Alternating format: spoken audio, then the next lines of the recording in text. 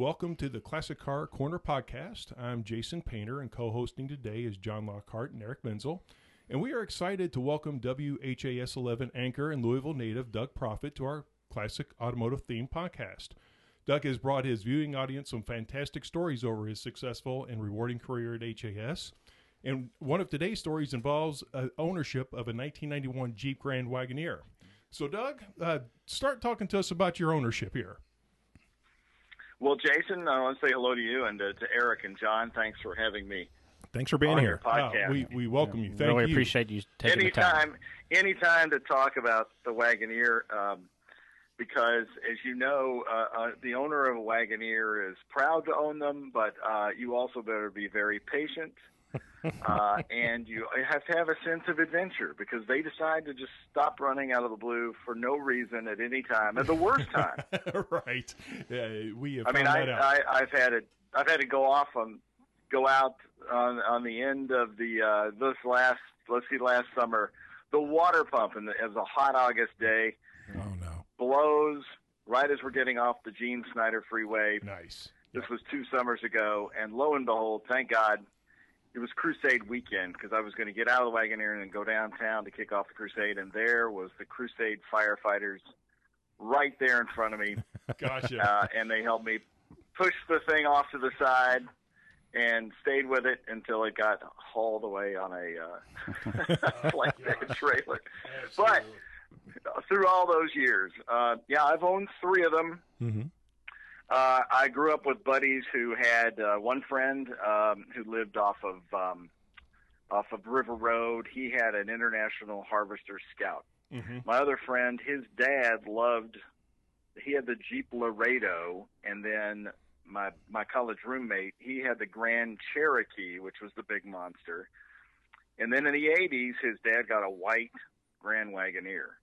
Okay. And I know now why he got it, because that was 1984 when they came out with the Grand Wagoneer. That's when they decided to rename it. It had been called the Wagoneer Limited. Okay. And they just, I think maybe they added a few bells and whistles. And Okay. he got it, and that's when I got to ride in one. And I wanted to own one as much as I could. And so one day after I'd been married for about a year, I saw one on the lot of Acura of Louisville. So this was about 1990, and it was a used. And the guy loved to travel, and he put an extra 25-gallon tank on it. So it had a little switch. Oh, okay. At the bottom where you could switch back and forth gas tank. Right. Okay. So Yep. he could go across the country with very few stops because, as you know, the Wagoneer doesn't like to pass gas Right. stations. No, It loves no. to pull in. That's Very exactly thirsty vehicle. And he was the founder of Southern Optical, a man named Frank Sanning. So I was able to talk to him. I called him and traced him down, and he said, "Oh, you should buy it." He had covered the leather seats with sheepskin covers. Wow. Oh, So I was nice. the first one, he said. He said, "You will be the first one to sit on the original leather seats of that Wagoneer because I never Oh. had them exposed." Okay. All right. Yep. And so little did my wife know, I went and bought it and pulled it in the driveway. She was like shocked. What is this? Right. So that was the beginning of the Wagoneer. I got you. And what The year? Wagoneer Odyssey. What year was that Wagoneer that you bought? That one was an 89. I've Okay, owned gotcha. an 89 and 2 91s. And Okay. the one I have now, which is a Hunter Green, Right. is a 91. Okay, gotcha. So, and I think we had a discussion. The color of that 91 is more of a rare color than most of the other Wagoneers. That was the rarest color on that car for 91, correct? Well, I found that out. When I was restoring this thing, I had kept it in the garage for 10 years because my wife, I actually got it. When my youngest son was born, I wanted my wife to have a secure car, and I bought it. Let's see, I bought it in 97. So it was a 91. Houseman Jeep Company had it. The owner, Dan Dublin, called me at work, and he said, "You got to come down here and see this thing. We don't get many of these." So I bought it, and it ran pretty well for a while, but she had the one that had to drive it. And, the steering, when the power steering goes out on these things for whatever reason, if it was locked up, it locks up. Right. And then the the fuel tank would constantly be telling you it was full when it wasn't. It was lying to you. And after a few of these things running out of gas and locking up on ice and some other things, she said, "I'm done with this." Yeah. But I kept it. I got you. Well, and so when I had it restored, my original Jeep mechanic, he told me that the float device in that gas tank was actually partly cork. Okay. Gotcha. I can't imagine, and that's why it was sticking. Right. Gotcha. Oh, wow. So what led to the, I don't want to say the demise, but what led to the purchase of the next model? So you had the 91. I'm sorry. He had the 89. The 89. And then what was it that said, okay, I'm going to upgrade to the next model? What happened to one that led to the next one? I'll tell you what gave me the most fits in these things, and most Jeep owners may remember the VET test, vehicle emission testing. Sure, yeah. And the catalytic converter and all that, you know, they weren't, I don't think they were meant to have them. I used to have to take it to get serviced at Houseman's before I would take it to the VET test just to get it through the VET test. And the brown one I had, the 89, just had a hard time with it, and it finally gave up the ghost. Then I bought a silver one with burgundy red interior, which was beautiful. Oh, wow. Right. And this, I worked downtown, so this doctor at University Hospital had seen it. And he just called me up one day, and Houseman's had told me, "Doug, this engine and this thing, the thing was beautiful, but I guess the engine was really a mess, and it was getting to the point, they said, you're just going to have to do a total rebuild or whatever on that." And the doctor wanted it. So I sold it to him. When I got the green one, the engine went out at about 125, 150. I had Houseman rebuild the original engine, and it is doing fantastic. It's at 200,000 now. Nice. The guy who services my Jeep, he now works out of his home, and he rebuilt the engine that I have. Okay. So, so he takes really good care of it. And so now, you know, we're in the holidays, but the great debate with the Wagoneer always is this time of year, and I'll throw the question out to you. Do you go with the Christmas wreath on the grill, or do you not? I do not. Now, we're all about Christmas, don't get me wrong here, but no, I do not put the wreath on the grill, but I tell you who does, and that would be our friend Tommy Hilfiger. So I don't know if you remember any of his commercials that involved his Grand Wagoneer, but you can YouTube it. It's called Feast Interruptus, and it shows this blue Wagoneer pulling up with the wreath in front of it, and about 15 of his family members getting out of this, and they pull out this 20-foot long table, and you know, Tom Hilfiger gets up and, you know, makes a toast. Well, I think they sold his thing at auction. And, oh, did they? Okay, well. Yeah, like a top bidder. And so I've gone back and forth over the years, and I'm in a Facebook page, a Grand Wagoneer Facebook page, right. which has been absolutely fantastic for me to when I was restoring this thing. How do I get this part? Who do I turn to for this? What do you think about this? The consensus there is most people are going with wreaths. So okay. I have gone with a wreath this year, and I will tell you a funny story. We actually went down and got down to Waterfront Park, get our Christmas tree, and we were out in it on last Saturday, so I got it with that thing, and I had them throw it on the top, and I didn't really think about it.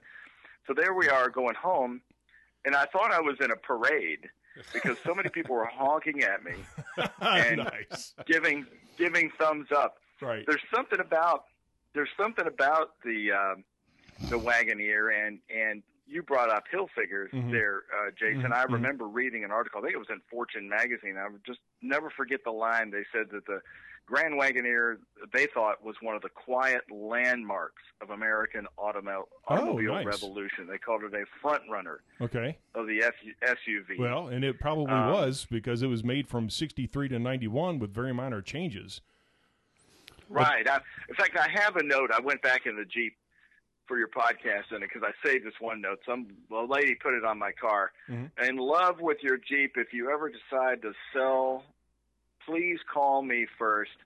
I've had an 84, an 88, and a 91, and now I'm in a Wrangler. I got you. So Gotcha. You know, it's so pretty determined. Right. It's so interesting you say that, Doug, because Jason comments all the time when he takes his Wagoneer out that people turn their heads when he goes to the gas station. They always walk up to him and talk to him and want to know about it and hear the story behind it. Right. Yeah. So it's almost like a cult following. It is. The folks that just I had a love. guy chase me down on the Gene Snyder. I was going about 60.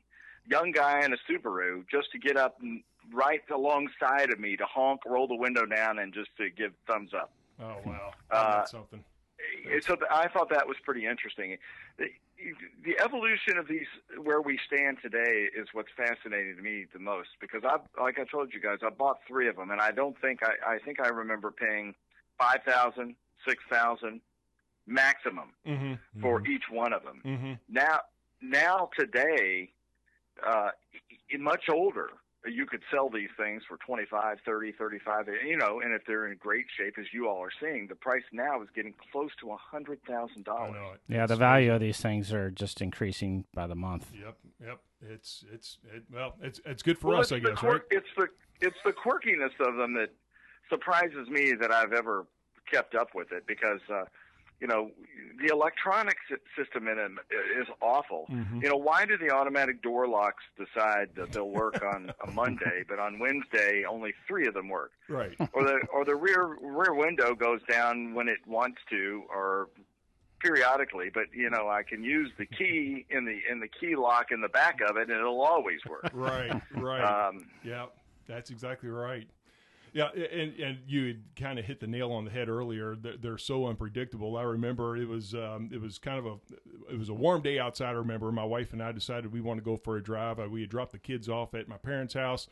I think we just paid the credit card off, so we're in the car. We're like, okay, this is great. We turn on the radio, Lean Greenwood singing "God Bless America" or "God Bless the USA." And if I don't look in the back of the rearview mirror and there's just this puff of smoke, and I'm like, oh my gosh, what in the world's going on? So it turns out I had a radiator hose bust. But these things, as iconic and as fun as they are, yeah, they are unpredictable. And you talked about the cork in the gas tank. If you accelerate, you got a full tank of gas. If you press hard on the brake, then your gas needle goes almost all the way down to empty. So, but yeah, they are temperamental in many ways, but they are sure fun to own. That's for sure. Well, I was looking at there's a great article. It's on Google. Auto Week did the top 20 facts of the Wagoneer through the years, and they not only just listed everything, a lot of the dates, the key moments, but they showed the pictures of the Jeeps at that time and the advertisements that Jeep, AMC, Kaiser, they were using at the moment to match up with it. Nice. And in '84, when the Wagoneer was named that was their peak year. They sold 19,000 of them. But by 1989, it had dropped to 10,000. Okay. So they were going down. And back to the color hunter green, I did not know this at all. Never heard this. The folks at Houseman's, I guess at the time, they didn't realize how rare they were. I mean, although when Dan called me that day, he said it's very rare. I've never seen one come through here. I went to that Grand Wagoneer Facebook page and posted a picture of mine because I was asking for some help about something on it. I wasn't saying it's for sale or anything, and I put my phone number at work on there, and I was sitting at my desk, and phone rang, and I picked it up, and the guy didn't even say hello. He just said, "How much do you want for it?" And I said, "Excuse me?" And he said, "The Wagoneer I'm looking at right now. How much do you want for it?" How much do you got? It's not for sale. I was just asking questions. And he said, "Well, I'm in Portland, Oregon." Oh, wow. And he said, he said, do you realize what you have in your hands? I said, well, I'm in the process of this restoration and all that. What do you mean? He said, in 1991, they only made 150 of the 100 green color. So it's 150. Okay. He said, so he said it's very, very rare. Now, when I had engine issues with this thing and I stored it 10 years ago, fortunately I stored it in the garage, and fortunately it missed the windstorm, the ice storm, every bad snowstorm we had, which is ironic that Outstanding. this great Jeep would be sitting in through these storms. And so when I pulled it out, it had a lot of dust on it, but it was its paint and all that other stuff was able to survive that. And now I laugh because I won't take it out when it rains or if there's been snow down because of the way they salt the roads around here, because rust is the worst thing that hits these things. Right. You're right. Absolutely, it does. Well, You had Patrick Petrie on your one of your podcasts. We did. Patrick owns a beautiful, it's all black Grand Wagoneer with no wood. And the guy who services mine was at Houseman's the day that Jeep was delivered. And I think I probably need to call Patrick and tell him the story. He may know it. But his Wagoneer was purchased by a local veterinarian for his wife, who's an artist.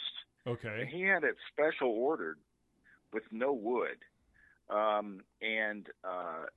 What he owns is an amazing, amazing Jeep. And so this woman, she just drove it around to art shows and stuff like that.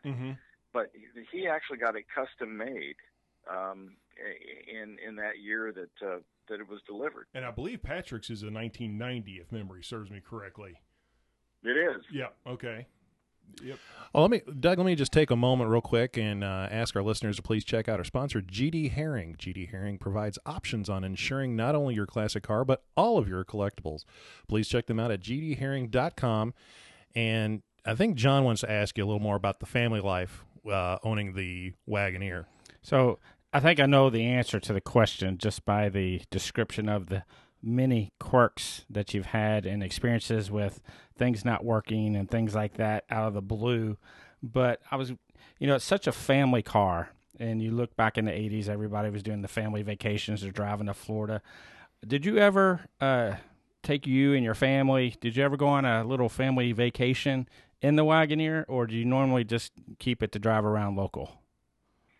Oh, we did. And in fact, I laugh now. I can't imagine driving it the distances. We took it to Nashville, North Carolina a lot. Charleston, and went to Charleston, South Carolina, and back twice. So the boys, my two sons, actually grew up in these. Like I said, I bought one of them so that we actually brought him home in the hospital in the green one. My other son, my oldest son, was crawling on the desk of Houseman's as I was trying to sign the papers to buy the green one. Gotcha. And they're handing him toys. Hey, your dad can't sign this, and he's crawling all over the place. Right. So they get in, like my one son my youngest, after I had restored it and that, and he had been away from the house for a while, and he came back and got in it. They were so thrilled to see it again. He got in it, and I said, well, Seth, what do you think? He said, well, he says it still smells like the dog and old cigars. Yeah, it always was. As it should. Yeah, that's right. That's right. As it should. So we and my wife and I were this Saturday. We because we're in COVID world where everybody goes carry out, and we hike a lot in the weekend, so we get carry out, and we had to take my car, not the Wagoneer this time, and it's awful for tailgating and all that, and because that tailgate in the Wagoneer is just amazing. You flip it down and you sit there on it, and we actually said that it was brilliant the way they made the things, because it's perfect for going out to picnics, or the kids camped inside of it a lot. Yes, we did drive it around all the place, and thank God it never had any issues when we were on those long road trips. Well, that is good. Yeah, that is good. Just poor gas mileage, right? Oh, awful gas mileage. But for some reason, the only time the thing would act up would be when my wife was driving it. And it was her primary car. I got it for her, and it would just do the damnedest things that would be puzzling me, and I'd be on the phone with her because cell phones were starting to come in, trying to figure it out. And most of the time it would be related to either that catalytic converter would go out or that float assembly. In every single one of them, we had those issues. Right. I haven't had any catalytic converter problems yet, but so far, knock on wood, it takes takes a couple of cranks to get her up and running and smoothed out. But once it's up and running at operating temperature, that car is really a fun car to drive. And a lot of people comment, I've had some younger kids in that car, and they're like, look, you can actually see a hood in front of you, because today's cars, they slope down, so all they really just see is a windshield and a street. And then here you have this long hood with the hood ornament on the at the end of it, which is kind of fun. Mm-hmm.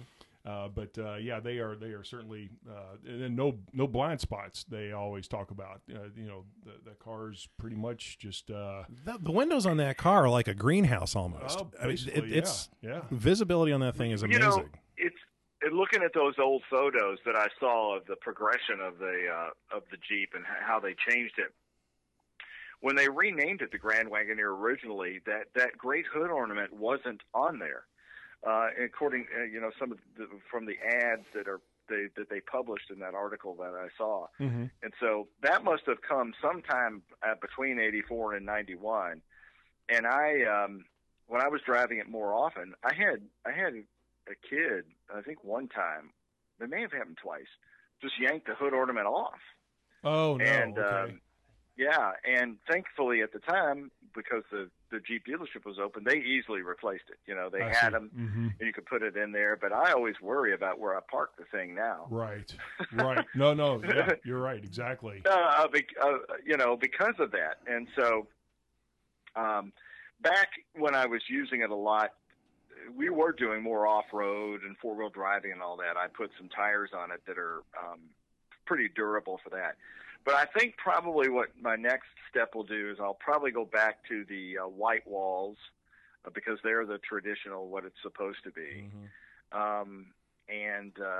And try to get it back to that look. I got you. Yep. We're talking about the What do you think of that, Jason? Have you done that? No, mine do not have the white walls, but I know that look, and it is classic, and yes, I do like it. Yeah. See, I would put those Wrangler GTs. Dunlops. Oh, okay, gotcha. I think I've got Michelin's on mine, but no white walls. Well, just to show you, how the timeline goes. Just before Houseman's closed as a Jeep dealership, and of course, for people who are listening to this, want to know where it is now. That was the original Jeep dealership downtown. It's mm-hmm. now Feast Barbecue on Market Street. Mm-hmm. But they use Southern Tire, which is just a few blocks down on Market. Southern Tire is still open, and they put the Dunlop tires on it. Gotcha. And kid you not, those things sat in my garage for 10 years through all the changes of the air and all that kind of stuff, and stayed in remarkable shape, and mostly inflated. Oh, wow. I've never seen a tire like that. Yeah, they didn't go flat. Ah, nice. Also, Doug, just real quick, I've got to know, how many people have you packed in your Grand Wagoneer? I've had 18. You've had 18 in yours? Really? Wow. Well, I mean, most of them are smaller kids, but yes. We've had couples. We took couples back when we go down to Kentucky football games to tailgate. I probably, two in the front, obviously, mm-hmm. Probably four in the back, and then two in the very back. Gotcha. So that's as much as I've had. Right. Well, and then we would do that with the boys and their friends, and then add a dog in there. So that gotcha. Yep. You got to have the dog. Absolutely. He's part of the family. But I actually took it when I, as part of just my piecemeal, you go through week after week of getting this thing restoration, you get it mm-hmm. back in that. The carpeting, even though I had it in the garage for 10 years, and my garage is really basically an old horse barn that's been retrofitted, mm-hmm. A mouse never got inside. Nice. Now, they built a nest in the insulation on the inside of the hood. Right. But not one mouse got inside that place. And it would have been a perfect place for it to live. Sure. Absolutely, yeah. But so I took it over to Coit mm-hmm. on Crittenden Drive right after I picked it up, and I said, I just want you guys to just steam clean it. They looked at me a little puzzled. They'd never had anybody come over there and ask them to do the carpeting of their car. And so the guy had to figure out the price, and he was pretty fair about that. Mm-hmm. But that was smart. I'm glad I did that, because what it did is it really lightened up that carpet back to which is sort of that shag, right. Faux shag, I guess. Yep, that's right. They always laugh about it. Yep. And I've just come across some great characters. There was a guy in Montana, and I'm trying to remember the name of the Jeep company. He had a graveyard of Grand Wagoneers and Jeeps up there, and he's an old character. And he has sent me hubcaps. He has sent me. There's a little. If you look at the top of your Jeep, you'll have like gutters that run along there. These little silver gutters. But there's a little one that bends to connect the two gutters right by the windshield. Yep. Well, that was missing on one of mine, and he was able to get me that very little specific part. Gotcha. For both sides. Okay. I went in, when you can, buy as many as you can, because you never know how much when some of these parts are just going to go away. Oh, exactly. What do you do for your parts? There is a website called Team Grand Wagoneer out there that I use it a lot. Okay, so I'll get on that. Refer to that. I've got some local mechanics that up at Springdale Automotive, to name a few, that they're great, especially on the carbureted cars. They've kept that car really running well, and but no, for parts, I generally go to the Team Grand Wagoneer website. Have you had trouble getting them lately? I mean, there's that one in BJ's Off-Road, which is amazing. Mm-hmm. Of the collection of the specific stuff that they have for these vehicles, which are now really fading as far as the originality is concerned. Mm-hmm. Right. So far, so good. I haven't had any problems with getting, I did replace a carburetor, but I didn't have any problems finding the carburetor or the adapter plates to it or anything like that. This car primarily, fortunately at this point, knock on wood again, is that, the power locks, power windows have all worked all the time. I do have one actuator that sticks a little bit, but you hit the unlock button 4 or 5 times to put in the it'll eventually pop up. Right. There you go. Right. It's like playing a pinball machine. Right. Exactly. There you go. So and it sounds very close to it as well. Yeah, you're exactly right. But it does. It always reminds me of the arcade. Yeah, very strong actuators for a door lock. Yeah, right. Exactly.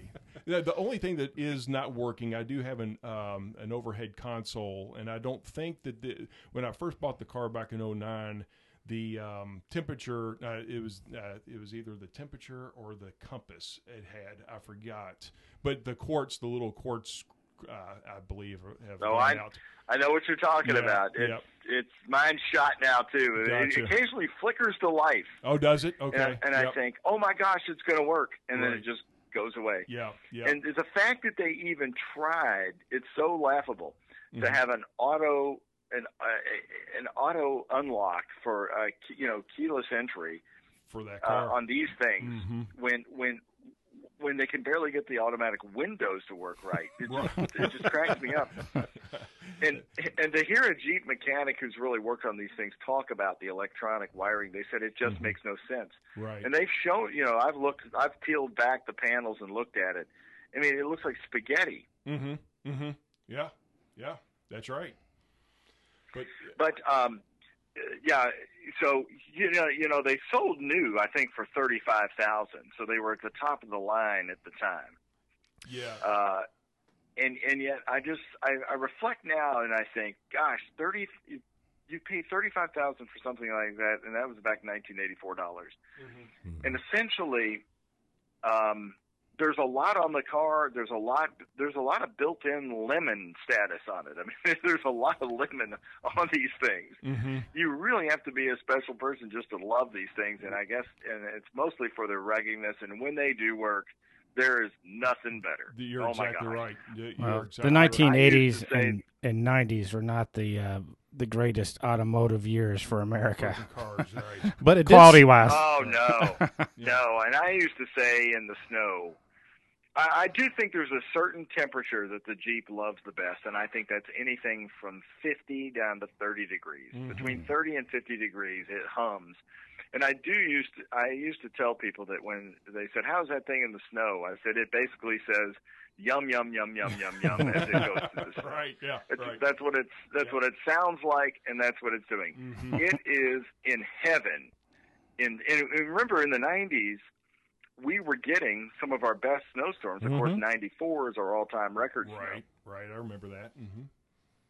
Yep, that's right. And one of the unique features about that Jeep is that you can be going 60 miles an hour and just flip it into four-wheel drive. You don't have to stop it or put it in neutral or lock the hubs. Like you don't have to jump out and lock the hubs. Nope, do not. Yep, just a switch. Right. Remember the option they called, and this was one of those facts that I came across in 1972. That's when they introduced QuadraTrack. Okay, right. And it was user friendly. They said at the time. They said that was when they stopped making you get out of the car and lock in the hubs there on the outside, and they did that little switch. And I love that.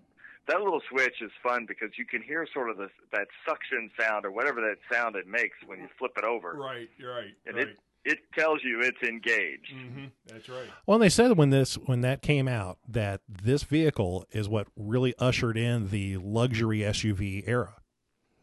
Yeah, absolutely. It's considered the granddaddy, and I've seen that said a lot with the new Grand Wagoneer that's coming out, which, I'm a purist like you are, Jason. Mm-hmm. I'm sure you are too, Eric, and John too. And so, I think what Jeep's doing with the new Grand Wagoneer is basically an excursion.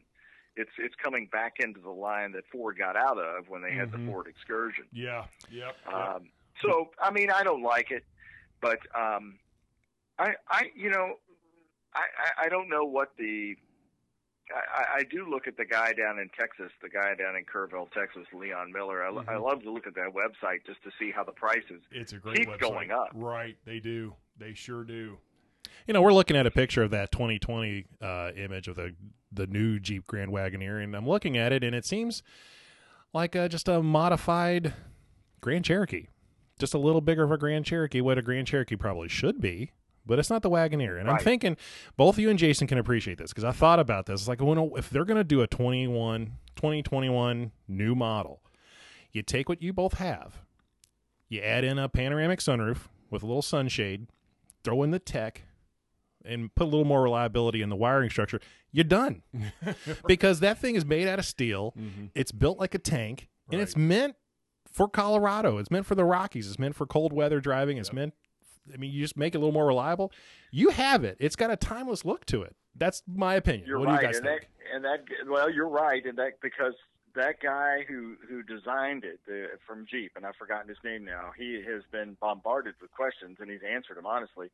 Why didn't you throw us one model with wood on it? Where's the wood paneling? And I think it was the chairman of whatever Fiat has it now.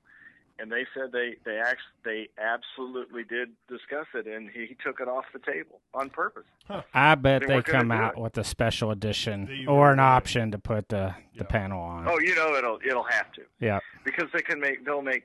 That's the one that will go over the top. I mean, that's the one that will sell the most for them. Is if they try to replicate what's out on the road now. Yeah.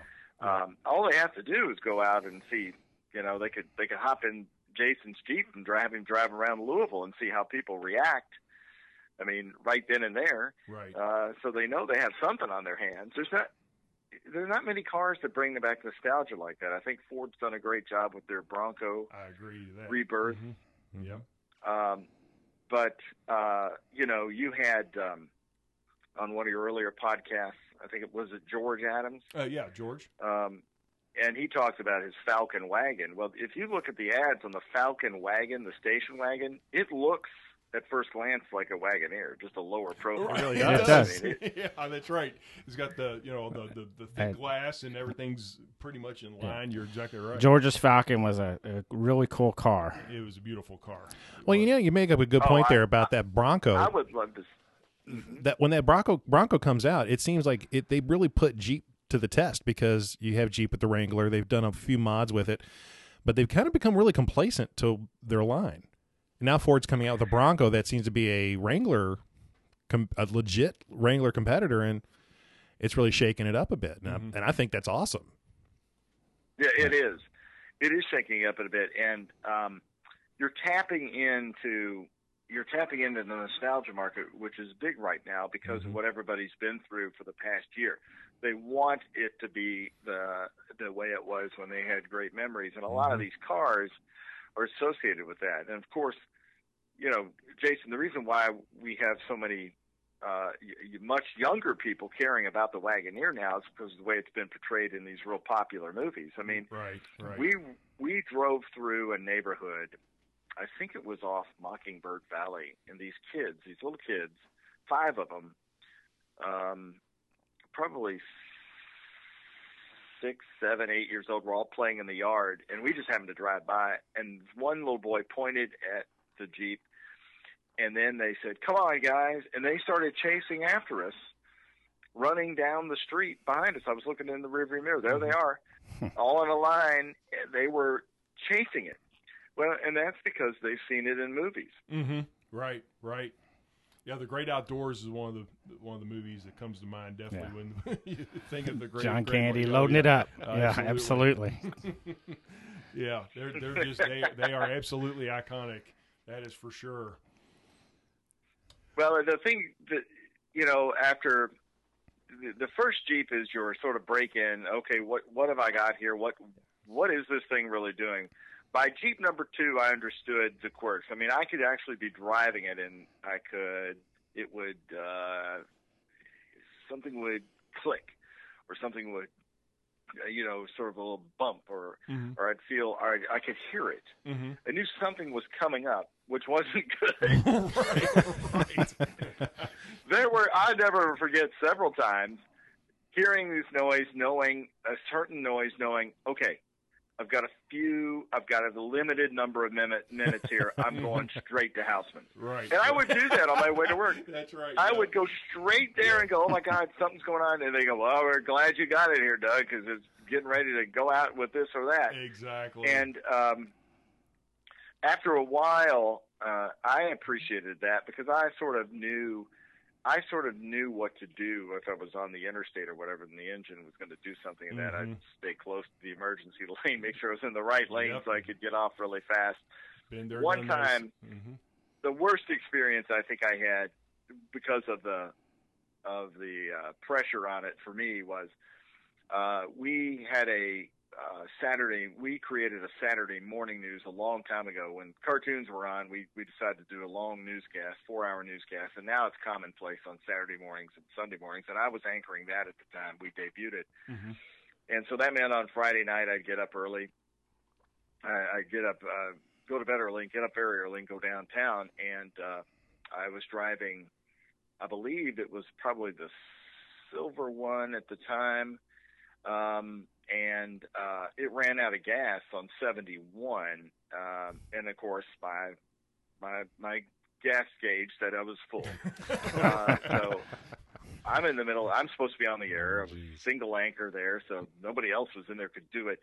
And this was before cell phones, so it ran out. It ran out right about where, let's see, sort of near Holiday Manor. Okay. Maybe in that general area. But to get to Holiday Manor, I had to get out of the thing, climb up over the berms, climb up over the, hop the rails to get up to either the lime kiln or whatever, and then get over there and get on the phone. And I had enough time that I was able to call my wife, who brought a tank of gas. We had to fill it back up, and then I got to work still on time. But nice. That's crazy. Right. Most people after that would say, "I'm done with this." But, right. I'm calling in sick. Yeah, I've got to sell my truck. I'll see you in here in a little bit. Yeah, they would replace the float assembly and that with the same cork parts or whatever, and so it would go along great for a while, and then start eroding and get stuck at the top. Right. No, that's exactly right. It's one of those vehicles that it's unique. It doesn't have all the computers and stuff on it, so when you're driving it, you're intimate with it. You know what it sounds like, and like you were saying, you hear, that's a new rattle. What does that mean? I do love that I can change the oil on it, put an oil filter on it, that I can figure out. I know where the air filter is. That I can do the basics anytime I want. Yeah. Yep. I do love that. There are certain things like the oil plug on the oil pan. They tell me down at Houseman's or whatever today, well, don't ever let a don't ever let a Valvoline or a Fast Place do it. And I said, why is that? Because they'll strip out the oil plugs. You got to do it just right. It has to be handled just right. Yeah. And so I'm thinking, you're kidding me. I can't even pull into a normal place to have the oil change. Right. The kids today don't understand. Just a little past snug. Yep. Right. Yeah. Exactly. If they'll strip it, Yeah. if they strip it, that means you're going to leak oil all over the place continuing. Yeah, And you so, don't want that. That's for but sure. as far as I'm concerned, it's not a Jeep if it isn't burning oil or leaking oil. Right. Jeeps leave their mark. Yeah. They don't leak. They leave the mark. Mm-hmm. They leave a mark. That's a great way of looking at it. My Wrangler was never allowed in anybody's driveway, but I always parked on the street, and it always said, "Hey, Eric was here." Yeah. That's right.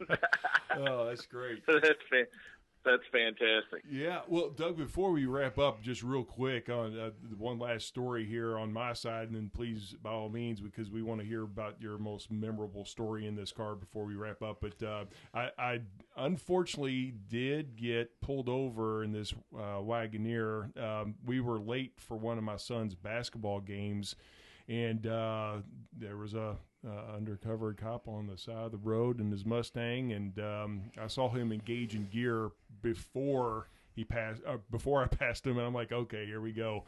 So I get pulled over on the expressway. I've got my wife next to me. I've got my 3 boys in the back. We are in the Grand Wagoneer, and I kid you not, about 3 minutes later, I get a text.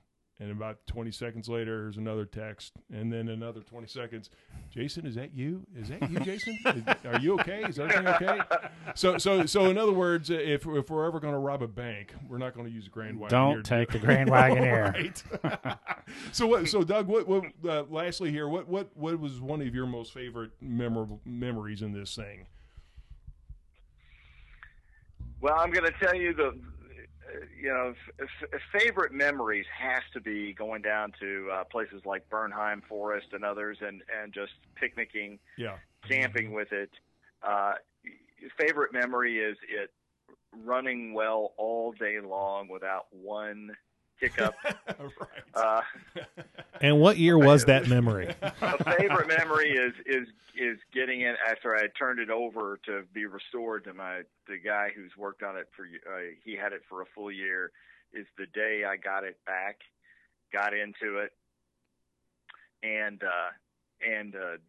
drove it, and it was just fantastic. And but I guess my favorite saying, the one that I've never forgotten from here on out, and the one that I will never forget, is what he told me, and that is, Doug, just make sure that the fuel tank never goes below the halfway mark. Halfway tank. That's if exactly it does, what you're I do. toast. You are exactly right. The pitch of that car makes all the difference. Yeah. So I am a compulsive filler-upper of the gas tank. Right. And, what is it, a 15-gallon tank? I think so. That's about it. Yeah. Is it 15 or 20? So, normally if I put in 6 gallons, I go, oh, that was a big weekend. I'll tell my wife, that was a big weekend. But the other day when I put in 10 gallons, I said, uh-oh, we were living on borrowed time this time. Pushing your luck. That's right. Well, Doug, tell us a little bit about what, as we're closing up here, some of the things that you're doing right now. Let folks know about your podcast and your activities that you have going on right now. Well, I do have a podcast through WHAS 11. It's called The Profit Report, and I interview different folks in that. I mean, I would do one with you guys. It would be a fun one to do. A lot with recently with COVID and the racial unrest that we've been experiencing in Louisville. Done that. That's on the places where you find your podcast in the same spots, Spotify, Spreaker, and all that. And I've had a good reaction to that, especially the ones that we've done with COVID. But I think that as we're going to gear up for 2021, we're already in the planning stages of the vaccine. That's going to be the big story. Right. How does it get done? What kind of system will we have for everybody to get the COVID vaccine? And so as far as the future is concerned, that's going to be a big deal. You've got what I saw this morning. Queen Elizabeth has said, "I'm getting the vaccine." Mm-hmm. You have Presidents Barack Obama, George Bush, and Bill Clinton say, "I'm going to get the vaccine," along with Anthony Fauci. And so you're going to have that.